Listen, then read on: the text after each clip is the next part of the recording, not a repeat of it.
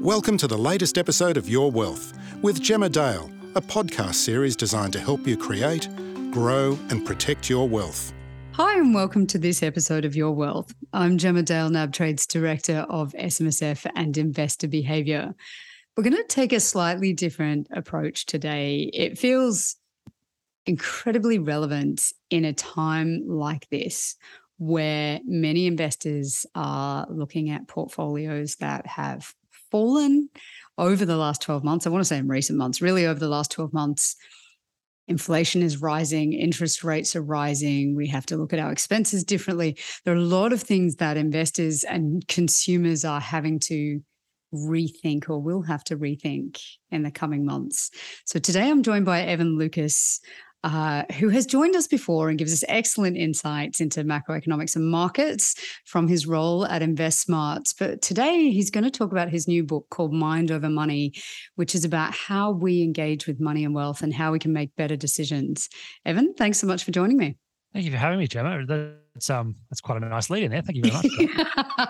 Well, I do think it's an incredible time to start thinking more carefully about money, right? We had this wonderful period for many investors anyway, where you could, it was dartboard stuff, right? You could make money and it was great. COVID was very, very difficult for some people, but it was also a lucrative time. A lucrative time for many others, right? So it's been quite an extraordinary period. And now things are changing. So I'm giving a lengthy lead in here to this question, but it's probably for context.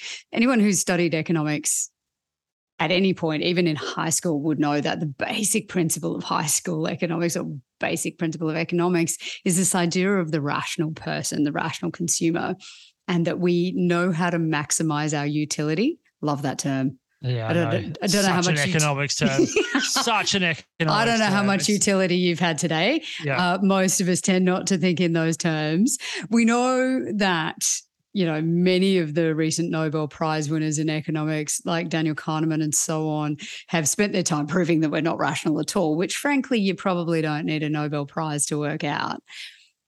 Your book's far more accessible than Kahneman's work. I won't lie. I had a lot of trouble with some of his stuff. It's quite dense. Can you describe what you're wanting people to think about as it relates to their behavior? Yeah. So perfect. So Kahneman is one of the guys that I absolutely loved at university, and I agree with you. His stuff is dense, but it is fascinating, because why I wanted to write this book is, in the end, we are all unique. We know that. And, my background is not just economics. I actually at university thought originally that I wanted to do stuff in medical science, and did that sort of whole idea, and did, psychology and physiology and all that stuff as well. And I've always loved it. And why I wrote this book is because the other thing that always is interesting from personal finance books and all that kind of stuff is there's almost this one size fits all when they write it for you. And that's just not true, because we are all different. And as you alluded in there, your behavior is part and parcel. So what I wanted to do with this, how I wanted to use Kahneman's work and sort of talk to you, you just alluded to the lead in there about the loss that we're currently going through. Three things to come with straight and foremost about this from a psychological point of view and money. Human beings are physiologically the same as they were from 36,000 years ago. So we are physiologically almost identical. There is no major change at all. The difference is our lifestyle, clearly. I mean, we know that. I mean, the Stone Age to where we are now are not even comparable into that kind of thing. And why that leads into it is that what has changed, particularly for you and me, is what's referred to as delayed return. So back in the Stone Age, there was only things you had to think about was today, tomorrow, getting food, shelter, knowing that the seasons would happen, full stop. Now you need to be thinking about thousands of different things every single day that won't just happen today or tomorrow, but they'll happen next year, 10 years, 2 decades, and at the end of your life. That means choosing your job, where do your kids go to school, do I have enough money for here, and et cetera, et cetera, et cetera. So that was part of the reason to start going, okay, what I've just described to you is that how, as a person, do you view time? Because time is the one thing that money can't buy. You can gain time by having money to allow you to do certain things when you want, how you want, in a way that you personally want, but you can't buy it. You can't stop time. So from my perspective, what I'm trying to do in the book is actually to get you to understand the continuum that is time and where your money sits into it. Because the other thing that a lot of people do is that we believe that we need our money to be here and now today forever, which isn't how it works. You need to be thinking about your money the same as time is, which is on a continuum. You have some money for today, some money for tomorrow, and some money for beyond. And Kahneman's work is around that idea as well, along with someone like Harry Markowitz, who won a Nobel Peace Prize for his portfolio theory. All that stuff I describe in a way to actually relate to you. Because the fundamental question that we're also coming to the Gemma is, what is money to you? What is money? And why I ask that question is that it's different for everybody. The way I describe money, and I don't want to sound facetious or pretentious here, but all money in my view is potential. And what I mean by that, I think of it more on the lines of like physics potential, which is money in your wallet isn't money. It's just a piece of paper. It has the value of $50 and can therefore turn from being $50 on a piece of paper and the potential value to all of a sudden being $50 on a night out or on a new book or on whatever it happens to be. That's all it is. It has the potential to go from the money that you've earned to be an asset that you want. And the in between, the money is the transfer because it's just an IOU. And that's how all of this kind of thought process is. What I want you to ask yourself is, what is money to me? How do I view it in time? And what do I want my money to help me do? And again, the Journal of New England Psychology describes the most common response is autonomy. Human beings want autonomy, and money helps you, in my view, get that autonomy, because if your money can help you do what you want to do today, tomorrow, and beyond, then that is the autonomy that you're after. And therefore, you don't have to have and be beholden to a job, be beholden to a certain level of income to therefore allow you to do the things that you want to do. That's so interesting. I love that point that we didn't have to think about the future much. Yeah. 10, 20,000 years ago, it wasn't really material. You were just basically trying not to die. Yeah. That was pretty much your job. Don't die. And getting back to your original point about so the rational economics is also a bit of a problem. So the original concept of Homo economicus, which was sort of came out in about 1850s, 1860s, depending on who you want to read up on, it just doesn't exist, right? So the whole principle of rational economics is that we have complete and full information, which you and I both know is impossible because not even computers can have full amount of information at every single decision they make, that everything that we do is rational from the point of view that it is always advantageous to what we are. And that's just impossible because, for instance, somebody keeps asking me this question when I keep talking about this is, what's your worst financial decision? And the joke, because it is a joke, the joke would be having kids.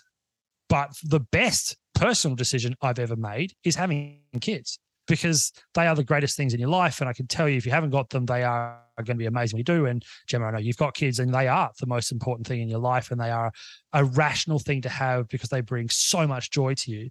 But from a financial, rational perspective, they are probably not, because the average Australian child from 0 to 18 costs the average Australian family between 300,000 and 570,000 Australian dollars for the 18 years that you are supposed to be looking after them. And let's be honest, it's no longer 18 years. It's probably more likely 22 or even as much as 25 years. And that's just one kid. So that's also why the whole idea around Homo economicus is rubbish. And the movement now is towards the idea that human beings are rational. We make rational decisions that are reasonable from the point of view that we weigh up so many different options. They're the best option for us. And we do them instinctively because we are instinctively done by biases. We have learnt behaviors to actually do what we do. We know how to behave in certain situations, from simply as, hanging around your own personal friends to, as I describe in the book, meeting the king now rather than the queen. That the behaviors that you have there are complete, and you instinctively do it. You don't even have to think about it. And it's the same with decision-making for finances, so that we have innate biases that instinctively go, this is my best option, because we are reasonable and we go, yep, that's the best option. Even though under normal economics, that decision, whatever that might be. So for example, let's go on a personal holiday. We need it, blah, blah, blah. From a rational economics perspective, it's a bad decision because it means that your money's not working for you because you're spending it. but that isn't how it should be thinking. Your thinking is, what is the most reasonable thing for our family, for our money, and for how we use our money? Right now, we need this, therefore we're going to spend rather than save and invest. And the opposite is also true. There are times where you go, actually, the best option right now is for us to buy a new house, and therefore the growth that comes with that house is the better option, even though we've got a falling market and raising interest rates. Do you know what I mean? So all of those things are what's been fascinating to write this book. But what I love talking about with people is that we are all different, and how you are different makes you unique. And I think that's a really positive thing. And once you can work out what money is to you, your uniqueness in money, you're going to have such a better journey with it and be so much more comfortable with it as well. You've alluded to a couple of things there that I do want to unpick. You're absolutely right. Having kids, terrible decision financially. Absolutely terrible. Love them Which very is a really much. bad thing. I know it's a really Well, bad thing to say. We shouldn't talk about it too much. Yeah, It just doesn't make you feel good about your choices, does it? It's a great choice. It's the best choice I've ever made. Well, it's a particularly terrible choice for women, right? Like, you don't just have the cost, you have all of the foregone income and everything else. Mm-hmm. It's no good. We won't talk about it. To make it sound far too irrational. But one of the things that I find fascinating is just understanding how irrational you can be. And I was thinking about one of mine. I remember when I first realized I was doing it, I was like, that is truly bizarre behavior. It makes no sense whatsoever. There's a very small personal item. So eye makeup remover, basically. Eye makeup remover, you can buy it from supermarket for $15. It is regularly on sale, half price. Mm-hmm. I will not buy it unless it's half price. Yeah. I will wait. Is eye makeup remover, does $7.50 make any difference in my life? No. I will quite happily buy coffee for 7 people. Which will cost you $30, $40 something, and not even think about it. Yep. It's like, of course I will pay for everyone's coffee. Don't worry. Don't get your wallets out. I'll pay for it. It's good. But I will not buy eye makeup remover unless it is on sale. And that's a personality trait. So that there is straight What up. do we call that? So that there is 2 ways to look at that. There is a bias to it, right? So the bias that comes into that is one of them is attention bias, right? So your attention is drawn by the fact that the thing's is being put on sale, right? So your attention is drawn to that item because, hang on a minute, there's a benefit to me. It's half price. It's cheaper. So your attention grabs you straight away, even though that might not be the best option for you, right? So yes, that $15 eye makeup remover is the one that catches your attention. You know it, you like it. It's on half price, therefore it catches my attention. But what it also therefore does is it blinkers you to better options. And what I mean by that is that it was originally $15. What if the better eye makeup remover that lasts longer and was bigger in terms of volume was $30 down to $15, but you're blinkered by your attention on that one only and you miss that opportunity. The other side of it is that the personality trait that is in money is called as a savings personality. You're a saver in that idea, and that your innate bias is drawn to the idea that you are saving money because it's not $15, it's $7.50. And therefore your internal personality goes, this is a benefit for me. And therefore I'm going to buy what to me appears a better option and is saving me money. And that is being used by marketing / retail sales for many, many millennia in terms of how it works. But it is being human because it is what we are drawn to. And this gets back to Cartman and his sort of studies, is that it feeds into something called loss aversion. Loss aversion, what he did about studying about that is he had an idea where basically human beings are geared to really fear loss. And it doesn't have to be money. It's almost anything, right? In terms of that sort of idea, is that we are geared to loss and there's a fear attached to it. So his study was, if I was to guarantee you $900 or give you the option of getting $1,000, but there's a 10% chance you won't get anything, the study found that the majority of people would take the 900 guaranteed. The rational cold hard facts is that actually the return on both is exactly the same. It's a guaranteed $900, but you're risking on the second option. The flip side, what he then did was that to show that when you put loss into an absolute guarantee scenario, so I guarantee you're going to lose $900 or you'll lose $1,000, but there's a 10% chance you won't lose anything, people's behavior flips immediately and they'll take the riskier option. And that all comes down to this idea of trying to find value, trying to save. And that gets down to your saving personality about finding that $7 $7.50, but also because there's a bias in your head that's going, I'm guaranteeing myself $7.50 in my pocket and getting an item that I want. Pretty interesting stuff when you think about how that that works. is such a sophisticated and complex analysis of my ridiculous habit of buying eye makeup on sale. I mean, this is why I love behavioral finance. But like this is so, and then you can bring this into the next part of that is that you bring this into markets, right? So you bring this into what your listeners are here to talk about, which is, you look at markets right now. This is where loss aversion is at its worst because you are staring at uncrystallized, and I'll say that again, positions that are probably in loss-making positions, but you haven't actually done anything about them, uncrystallized positions, where you will go, I cannot take this anymore because your loss aversion bias is kicking in and you'll get out at the worst possible time. And this is what learning about money cognition, as I describe it in the book, is really, really important, is to understand that these biases are great in social and great in personal interactions, but when they come to money, they get in your way. And what I'm trying to get you to do with the book and reading through the book is making it from being an innate bias that is subconscious and your unconscious behavior to bring it to the front of your mind, to making sure that you're aware of it, and therefore being able to actually justify to yourself, if I got out of the markets right now, what does that mean for my future investments? What does that mean for the loss that I've made? Does it mean that I therefore go and do riskier behavior? Because as I just described, what we found from Caliban's study is that if you are losing, you are more likely to take risky steps to try and offset the loss.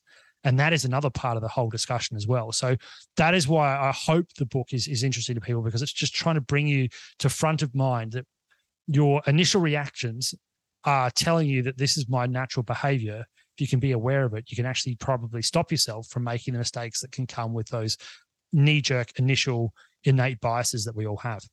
Yeah, this is really interesting. And this is what I did really want to get into and why I'm so happy to have you here talking about this stuff, because I do think markets are getting more complex right now, and people who've had a fairly easy run, sorry if you've been in markets for a long time, take offense at that term, that's fair enough. I shouldn't have said it. But people who, it's quite fascinating. I see some younger commentators going, you'll get 10% a year in markets and all these things. I'm like, sure, apart from that 1 year when you lose half of it, Yeah. Actually, I'll pick you up on that. So the interesting thing about that exact point. So again, this is the beauty of how people talk to you about money, right? The ASX over the last 20 years, average return to you was 9% per annum. I actually deliberately, when I hear those things, I love going back and doing this one thing, which is finding out when was the last time the ASX actually gave you 9% per annum. And I can tell you right now, it hasn't. Not once in the last 20 years. The closest it got was 2016, and it was 11% gain. Yeah. Because giving you the average per annum is great, and you should be aware of that, because 9% compound returns, which is, as Albert Einstein has been credited to say, it's the eighth wonder of the world. It's the most amazing piece of mathematics ever, and it's brilliant. But markets are not that. Markets are jagged and rough and really, really horrid to look at. And I try and talk about this as well, is that human beings are naturally drawn to beautiful things, right? Apple is a great example here. Apple, if you listen to Steve Jobs and his whole principle mechanism for designing iPhones and iPads and MacBooks, et cetera, is that they are aesthetically pleasing because they know that human beings are actively drawn to that. Markets are anything but aesthetically pleasing. They are ugly to look at. If you look at the jagged edges, you look at the COVID decline, couple that with the biases we just described, all that is a problem. But if you smooth it out, it looks much better. And that's what we're talking about here, is that, you smooth out that 20 years and all those jagged edges, it's still 9% per annum. So how do you get around that problem? How do you mentally get past looking at a year like this year, or looking at a year like 2020, or looking at a year like 2007, 8, 9, or 2011, most of 2011 through to 2012, or the start of end of 2015, 2016. So I've just laid out all of the geopolitical issues that have created issues in global markets. They are part and parcel with what we do. And what you need to remember is that right now, bear markets happen, on the US, for instance. The US since 1900 averages a correction or more every year. Now, some years they do it 3 or 4 times, some years they don't do it at all. So that needs to be pointed out. That gets back to that smoothing idea. Normally the time of them is also only several months to maybe maximum 6 months. Again, this is that time problem, is that right here and now, you and I are talking about what is going on in markets because it's easy and it's so attention grabbing, forgetting that from going back to 2015 to where we are today, that the market is up around about 20%, includes COVID and includes the decline we have now. Let alone the bottom of COVID to where we are now, we're still up over 15.5, maybe even as much as 20% in the US. It's about moving and reorientating your perspective. And once you can do that, your mind will be able to get over this much, much easier, than what is currently there. So that's where this whole discussion comes from, about trying to be aware of your mind and your mind's innate bias to protect you, which is what it should be doing. The behavioral biases that you have in your mind that also just create behavior because it's subconscious. All of that is part of what I'm trying to sort of get you to understand, because it's not just markets, it's everything that you do with money. And that's I think been the most fascinating thing about this, is learning and seeing that it's a universal problem. It's not an Australian-based problem or a Western culture problem. It's across every culture has this same scenario going through it. I think you're absolutely right. And one of the things that I'm really wondering about at the moment, so we have seen, if I look at the NAB trade data, but I suspect it's reasonably representative, not a lot of selling from Australian equity investors. Starting to see a little bit more selling in the US, but that's because our US investments have almost been exclusively buying over the last 5 or 6 years. Like, people just buy, hang on to it forever, not forever in this situation. People are holding through this environment. We're finding our more mature, more sophisticated, more experienced investors are fairly actively trading their portfolios. A lot of them have trimmed positions that have done very well, particularly in energy stocks. So they've done very well out of that. They're trimming those down. And lithium, which has gone mental, but everything else is looking pretty rough, right? And so they're just hanging on to it. The general wisdom is that retail investors panic and they tend to sell into weakness. We haven't seen that much weakness in the ASX relative to the US, which we were talking about a second ago.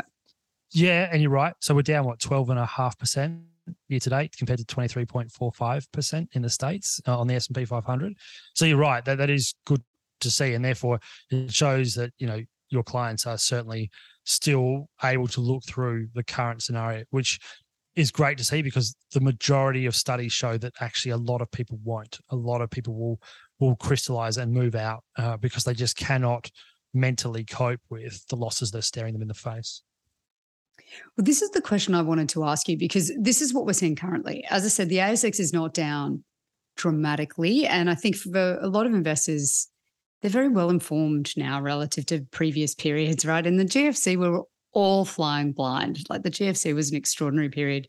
You were getting your news from the television in the morning. Everything was terrible. You didn't really know what it was half the time. No one knew what subprime was. It was pretty extraordinary. This time around, everybody knows exactly what's happening, right? We know what rising rates are. We know what inflation is. We've got all the data.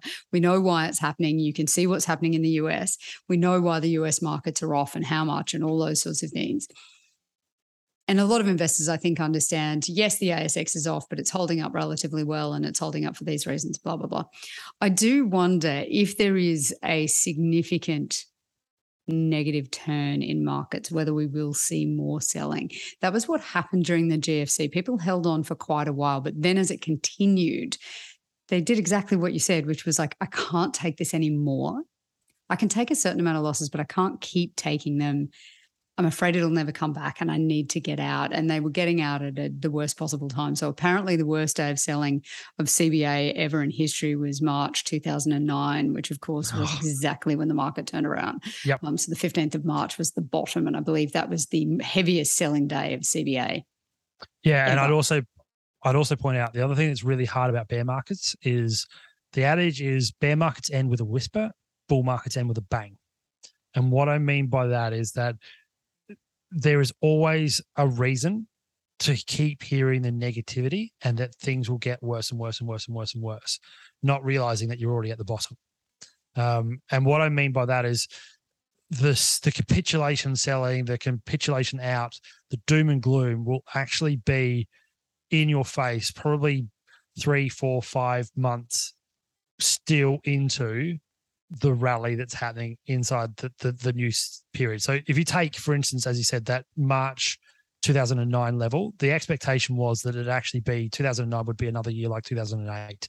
If you listen to the doom and gloomers, there was no sign in any sort of data at that time that subprime mortgage was over. The amount of people in the US that were having to force sell their homes was getting greater. Central banks hadn't been able to get their finger on the pulse even with the rate cuts they'd done and the quantitative easing they were doing to try and turn it around. What fundamentally is forgotten about markets is that markets are trying to price 12 months from where they were. So the question wasn't what does March 2009 look like? The question markets are asking and institutional traders are looking at is what does March 2010 look like? And March 2010 had recession was going to be ending. The cut from central banks were going to be better. You were going to start to see growth. There was already signs of corporate growth and earnings returning, and that was lost. And all that is lost. And that's what I mean by the end of it is a whisper. You don't actually know the bottom. Whereas bull markets, you know when it ends because it blows up like a dramatic explosion like we've seen this year. And we forget that even with COVID, we had just been through the longest bull run in US history. It's the same here in Australia, right? So we're talking about 11 and a half years, and in Australia it was 9 and a bit years of constant bull market runs. And you don't even think about it because it's just what you expect. But when they end in quite dramatic fashion. And this, again, it's the attention bias, right? So this is what we're talking about here. Your attention is drawn to the doom. Your attention is drawn to the fear because you are geared that way, not realizing that actually the change in the market might actually be in. Now, you're never going to pick the bottom and you're never going to pick the top. I've always said that. That's not just a behavior thing. That is a known market fact. You're never going to know that. But for instance, here's an indicator for you that's quite interesting. In the States, in modern history, so the last 40 years, every time that the States has officially declared a recession, that has actually normally been the trigger for the bottom. Yet the recession tends to go for another 12 months after it's called, and people still believe that recession problem is going to impact negatively on markets, despite the fact that markets have actually said, no, we've got to the bottom, we're away. And the reason they're doing that, as I said before, they're thinking about 12 months from now and away they go. So if you look back in the 80s, it's a great example because that's when high inflation was really taking off and we've got the same problem now. Every time they declared a recession, the rally was actually about 20 to 25% in the US from when it was declared to where the market got when recession was finally declared over. So these are the things that you miss because your attention's on one thing, which is the negativeness, rather than trying to look at other things to try and bring your mind and your money into the whole realization of where the world is currently sitting. Obviously, there's no advice in any of that. No advice, any of that. about when markets are going to turn. But it's good to have that data set, right? And to think about it. I think one thing I would love to understand more about is whether education helps people make better decisions. Absolutely. Because I think from an investment perspective, we are seeing a vastly better educated population of investors out there. And to date anyway, because we are where we are, we're seeing relatively calm, well-regulated behavior. Yes, we are. And that is certainly what should be pointed out. I mean, we have also now got, I actually think we've learned, and that's, I think, the other thing about the education is about, we've learned through COVID that, declines like we're seeing now are part and parcel with what investors do. They are also part and part of understanding that, there are major changes in our life. Things aren't linear in terms of what we do. And COVID, I think, taught the whole world that, not just the investment world, that taught the whole world that life isn't linear and things can change very, very quickly. And understanding that it will also, over time, return. This is the other thing that we're now getting to, the post-COVID world. And you're now hearing world leaders and the World Health Organization saying that the pandemic is ending. Now, COVID will be here forever. It'll be endemic, but the pandemic is over. And that's also, I think, what we've learned is that we understand that it will come back. Things will snap back into a level that we expect. And therefore, our behavior is becoming much better at dealing with issues like this. And I think COVID is the great learner of understanding that when adversity does come, because it will come again, that we are much more prepared for it mentally than I think we have been in the past. Yeah, I think that's a really interesting one. For a lot of, I don't talk about people more broadly rather than investors specifically, but you talk about things changing and adversity coming and so on. Through your life, the financial circumstances that you face into change a great deal. Like retirees are dealing with something entirely different to a 20-year-old. Recessions are going to very much change how people behave. Australia's had an extraordinary run economically speaking. We had a brief downturn during COVID. And as I said, many people had a terrible time during COVID, obviously. But many others, I'm speaking to some people who deal only with sort of ultra high net worth clients, and they've been making the point that the rich have been getting a lot richer during this period, to be frank. Like, it's been quite an extraordinary phase.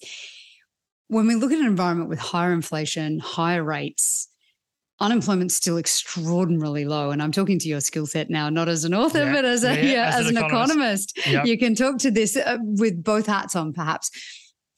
Do you think people are going to have to change their behavior? And I'm probably putting words in your mouth, but it feels like understanding your relationship with money becomes increasingly important when you have to face into different circumstances. Yes. So I think what hasn't happened yet, and this is what the RBA is now alluding to with regards to, let's use their term, inflation psychology, is that what their biggest fear is that we start to accept price increases as part and parcel of normal daily economic activity. That is a massive problem. It therefore impacts your purchasing power. It impacts the wage you get. And as you've already pointed to, the other thing that comes about that is that your asset valuation will help if you're wealthy, but will not help if you're not, because your overall asset, mix is likely to be lower. You're more likely to be living off an income rather than living off assets, and that's what we've seen during the COVID period. The difference also is that to get to those level of assets, you've probably used debt to finance that. Debt is something wrong with debt. I think that needs to be pointed out. Debt is a tool.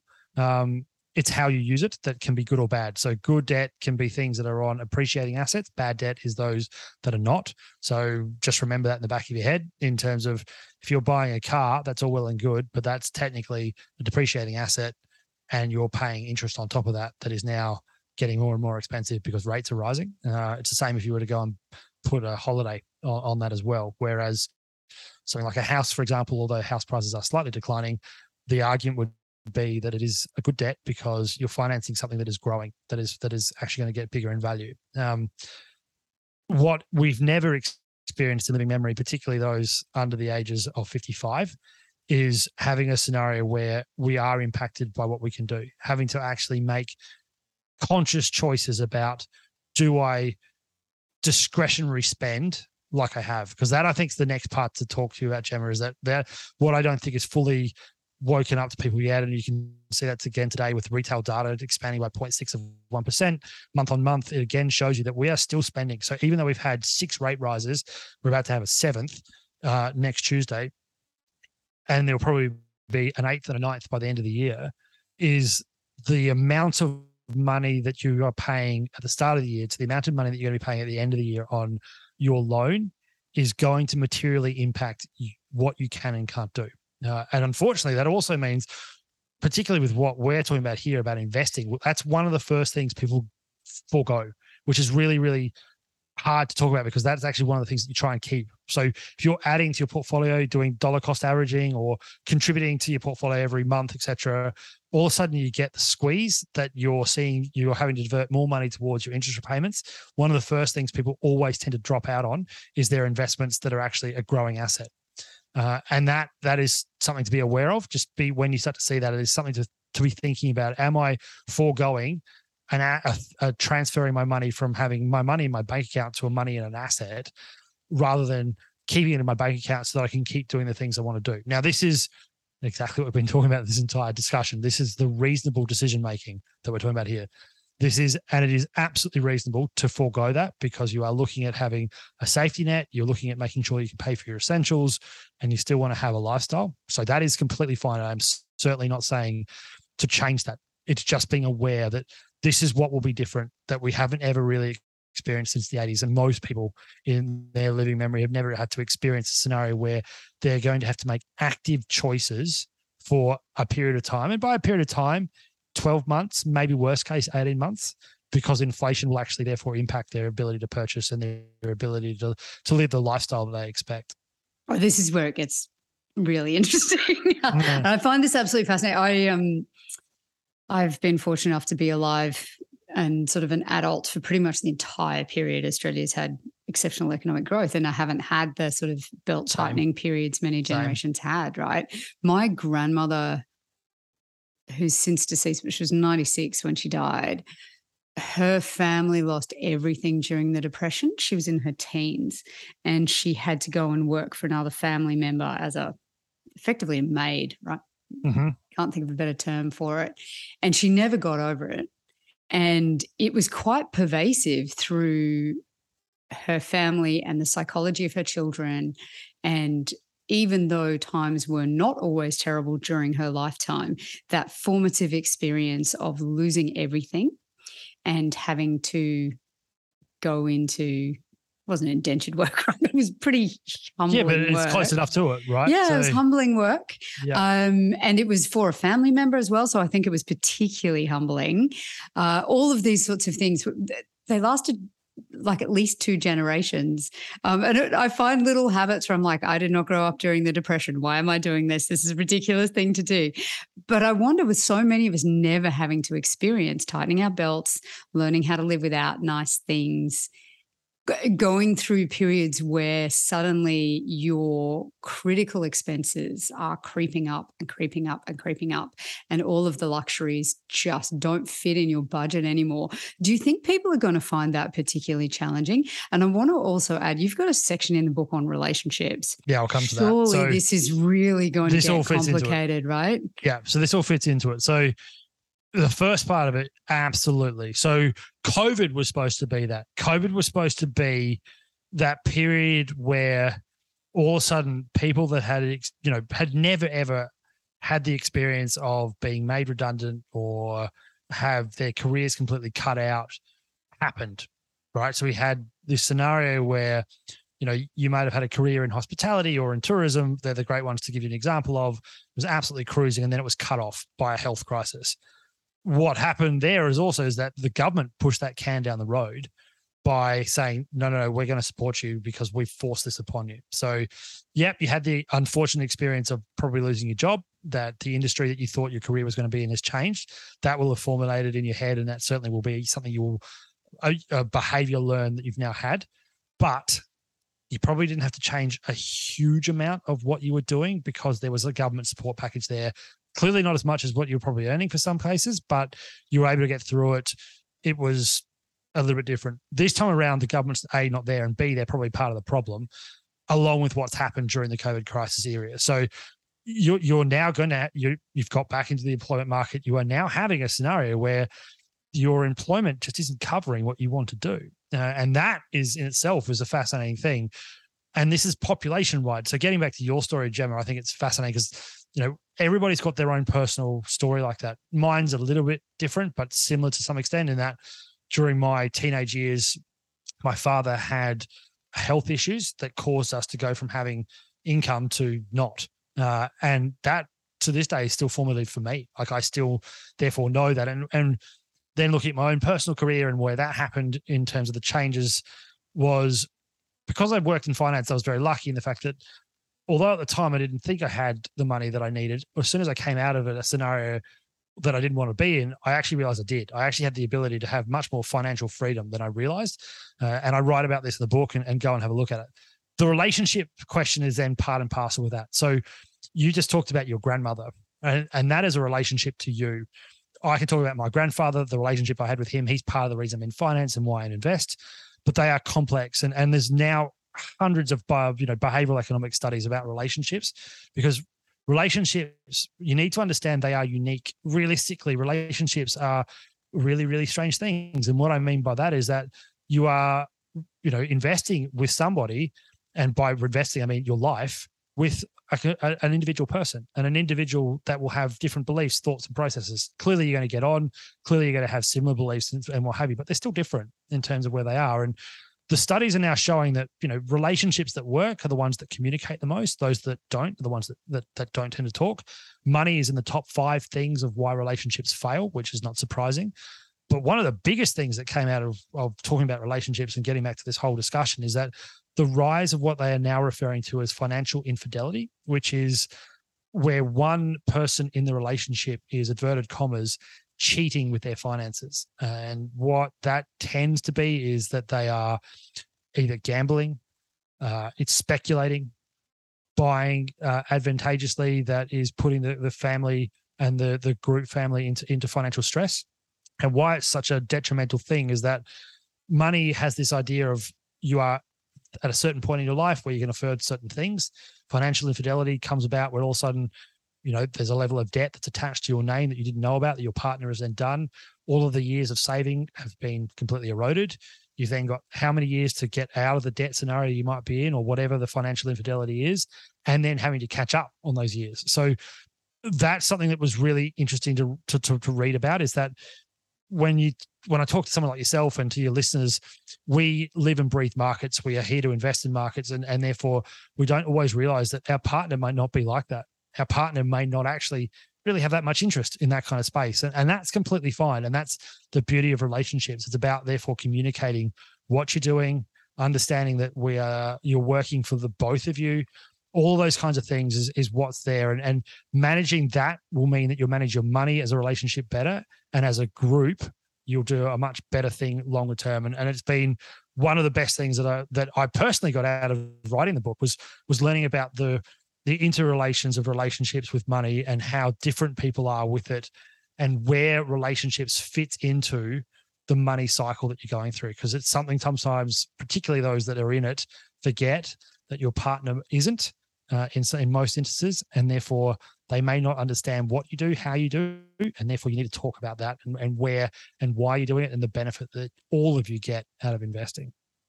Yeah, I find it quite troubling when people I know who are very smart, highly intelligent, highly educated, very sophisticated people on top of every aspect of their lives, except their money. Faintest idea what's going on. It makes me sweat behind the knees. I don't know about you, but it makes me really anxious. I have friends who we telephone a story about when we bought a new car. So I've commented on this podcast before, we're not car people. I'm definitely not a car person. We had a car for 14 years. We finally realized it was about to blow up, had to go buy a new car. I talk about supply chain issues all day, every day, but did not process the fact that we would find it difficult to buy a car. We literally rushed out and dropped a ton of money on a car within 48 hours. Zero prep. It was ridiculous, right? Incredibly ridiculous situation. We could afford to do it. It was fine. And I was telling this story to a friend of mine because I thought it was funny that two people who should know a lot better just handled it so badly. It's like, we should have planned this, right? We should have planned 14 years. We knew we'd have to get a new car at some point. We talk about supply chain issues all day, every day. Yep. We knew there weren't many in the country. Did we think we might have to do a bit of prep? No. Nah. Anyway, quite funny. I'm telling this story to a friend and she made the comment, oh, you massively overpaid. We only paid X for our much higher value car because we didn't buy a fancy car, 2 years ago. And I was like, oh, that's interesting. And then I came home and told this story to my husband. He said, that's just straight out not true, right? That's not what that car is worth. If they bought it new, it would have cost this, and there's no way they could have bargained it down by that amount of money. And I've told that story to a couple of people with the actual details in it, and they're all like, that is just not true. Like, there's no way they bought that car for that amount. And then I'm going, oh my God. That person how does this person not know what the car was worth, right? Because they were told something different by their partner. Yeah.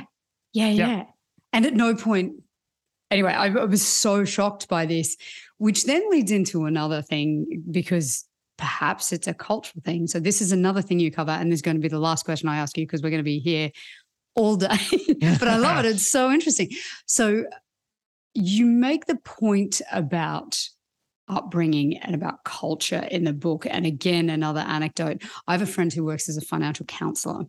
Yes. Which is, for those who are not aware, not a psychological counselor. You don't need a psychology degree to do it. It's what the Barefoot Investor has gone and done professionally.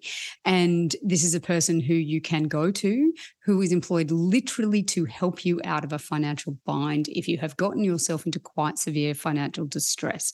And it may well be gambling or a gambling partner or debt or whatever it may be, right? So it's a pretty challenging job. And it's dealing with the the technical side, so negotiating on your behalf with creditors and those sorts of things. But it's really difficult having to talk to people in these really difficult situations. And one of the comments she made was, you can see how people found themselves in the situation they're in. Even if their partner was responsible for the problem, you can see how it happened. Mm-hmm. You can see the steps they took and the many times they could have got off that road and made a better decision, but they didn't. Yep. And you can see the downward spiral. She's like, it's quite horrendous how clearly, most of them are not accidents. Most of them are not a situation where someone got hit by a car and now they have no ability to earn an income and they couldn't get insurance or whatever. It's not that. It's that they made a series of decisions and those decisions led them down a path. And then she made a comment that none of her clients have a professor for a father and a teacher for a mother, which is what I have. Mm-hmm. So she was like, all of these people make a series of terrible decisions and end up in difficult situations. However, most of them also grew up in very difficult situations and were never taught how to make good decisions. Yep. And I found it such a profound comment. She was like, you can judge their decisions, but their background is generally not conducive to good decision making. Correct. So there's a lot in that. And without sort of ruining my book either in terms of sort of going through that. First and foremost, one of the behaviors you just talked about there that comes out quite constantly, and we use it in general slang every day of the week is keeping up with the Joneses. It is an actual psychological thing of actually socially competing, right? So socially trying to keep up with your peers leads to behavior that is certainly and can be very detrimental to what you do. So there is a fantastic study that came out of the, I've got to remember which one it was, the Federal Reserve of Philadelphia, that actually showed the most likely people to become bankrupt are those that are the neighbors of somebody that's won the lotto, because they do not realize that the person they're competing with has actually come into a windfall and spend up to keep with them, even though they don't have the level of money that the person next to them had, which they have moved up on. So take that as you will, try and explain that out to what you just described. The next thing about culture and learning is this. We know that between the ages of 0 and 8, that is when children learn most about money, and their formulation with money over that period of time can remain dormant until they hit their 20s. So that's also something to be aware of as well. The next part of what you just discussed that also comes out in the behavioral economic studies is fascinating, that just because of your education doesn't mean you're going to have a certain way of thinking. So culture is the next part of this. And there is a very, very interesting scenario that particularly in Western societies, highly individualistic, those societies that are highly masculine, as they're described by someone like Gert Hochschief, is we think in the nuclear family and we think individually. Therefore, we are much more acute to wins and to losses than collective societies because they pool their money together. So a loss is smoothed out by the collective group rather than the smaller amount of money you have as an individual, even if you are very, very well off. And that is something that particularly in our culture is an interesting scenario. We also, in Australia particularly, the studies also show our tall poppy syndrome is a massive problem. Talking about money is seen as a tall poppy thing. To show or to be advantageous with money for good reason is against it, but it also means that you are unable to talk about it when you have problems. It's unable to be talked about when you do well with it, to therefore pass that education on. And that's all part of culture, which is a fascinating thing to understand, because if we could actually talk about money more between each other, the education that passes on and the less likelihood of actually seeing more people in, financial literacy, therefore in financial hardship, starts to diminish. And Australia has a massive problem with financial illiteracy. It is a well-known fact that we are one of the most illiterate financial people in the developed world. And that is something that I think is a travesty, but it is part of our culture. And that is a hard thing to define, but it is very clear that because we don't like talking about money, we don't pass on the education, and therefore financial illiteracy breeds financial hardship. We could keep talking all day for a very long time. It's like so fascinating, right? So fascinating. One of the things I love about the book is that you do. So it's one thing to understand yourself. It's another thing to make better decisions as a result of what you know. And for many people, it's really difficult to just even face into the fact that you struggle with this, let alone do anything about it. But I think you shouldn't feel bad about it. Like, this is the thing. You are not alone. The majority of the population just don't watch their finances. And therefore, if you do feel, slightly aback by your own finances, you are not alone in this. And that's what I'm trying to sort of point out. This is that there is no one size fits all. You are unique in what you are and how you work with money. It's about helping you find coping mechanisms, pointing out, just little changes in your behavior or little changes in what you do can make such a massive difference to your finances longer term. And that, I think, is what I'm trying to sort of also help there, is that if you can realize this from an individual perspective of you will find that you start making much better choices, not just for yourself, but for your family and for everybody else around you. Yeah, not everyone was lucky enough to have the parents I had, right? So tell us about the book launch. Tell us how people can find out more. I think for so many people, there's so much value in understanding more about how you relate to money, helping you make better decisions, helping you understand why you made the bad ones, all those sorts of things. Tell us about how we can find out. Yeah, and I also want to point that out. Somebody keeps asking me, have I made bad financial decisions? Absolutely. Have I kept making them? Yes, because my behavior gets in the way sometimes, and I know it does. And I'm like, hang on a minute, I know this, I do this as a specialty, but it still gets in my way. So this is what I'm also trying to say, is that even someone like myself who lives and breathes this, who does this, I still make mistakes, and that's fine. They really are. It's the difference is that my mistakes are now getting smaller and smaller, so they're not hurting me as much financially.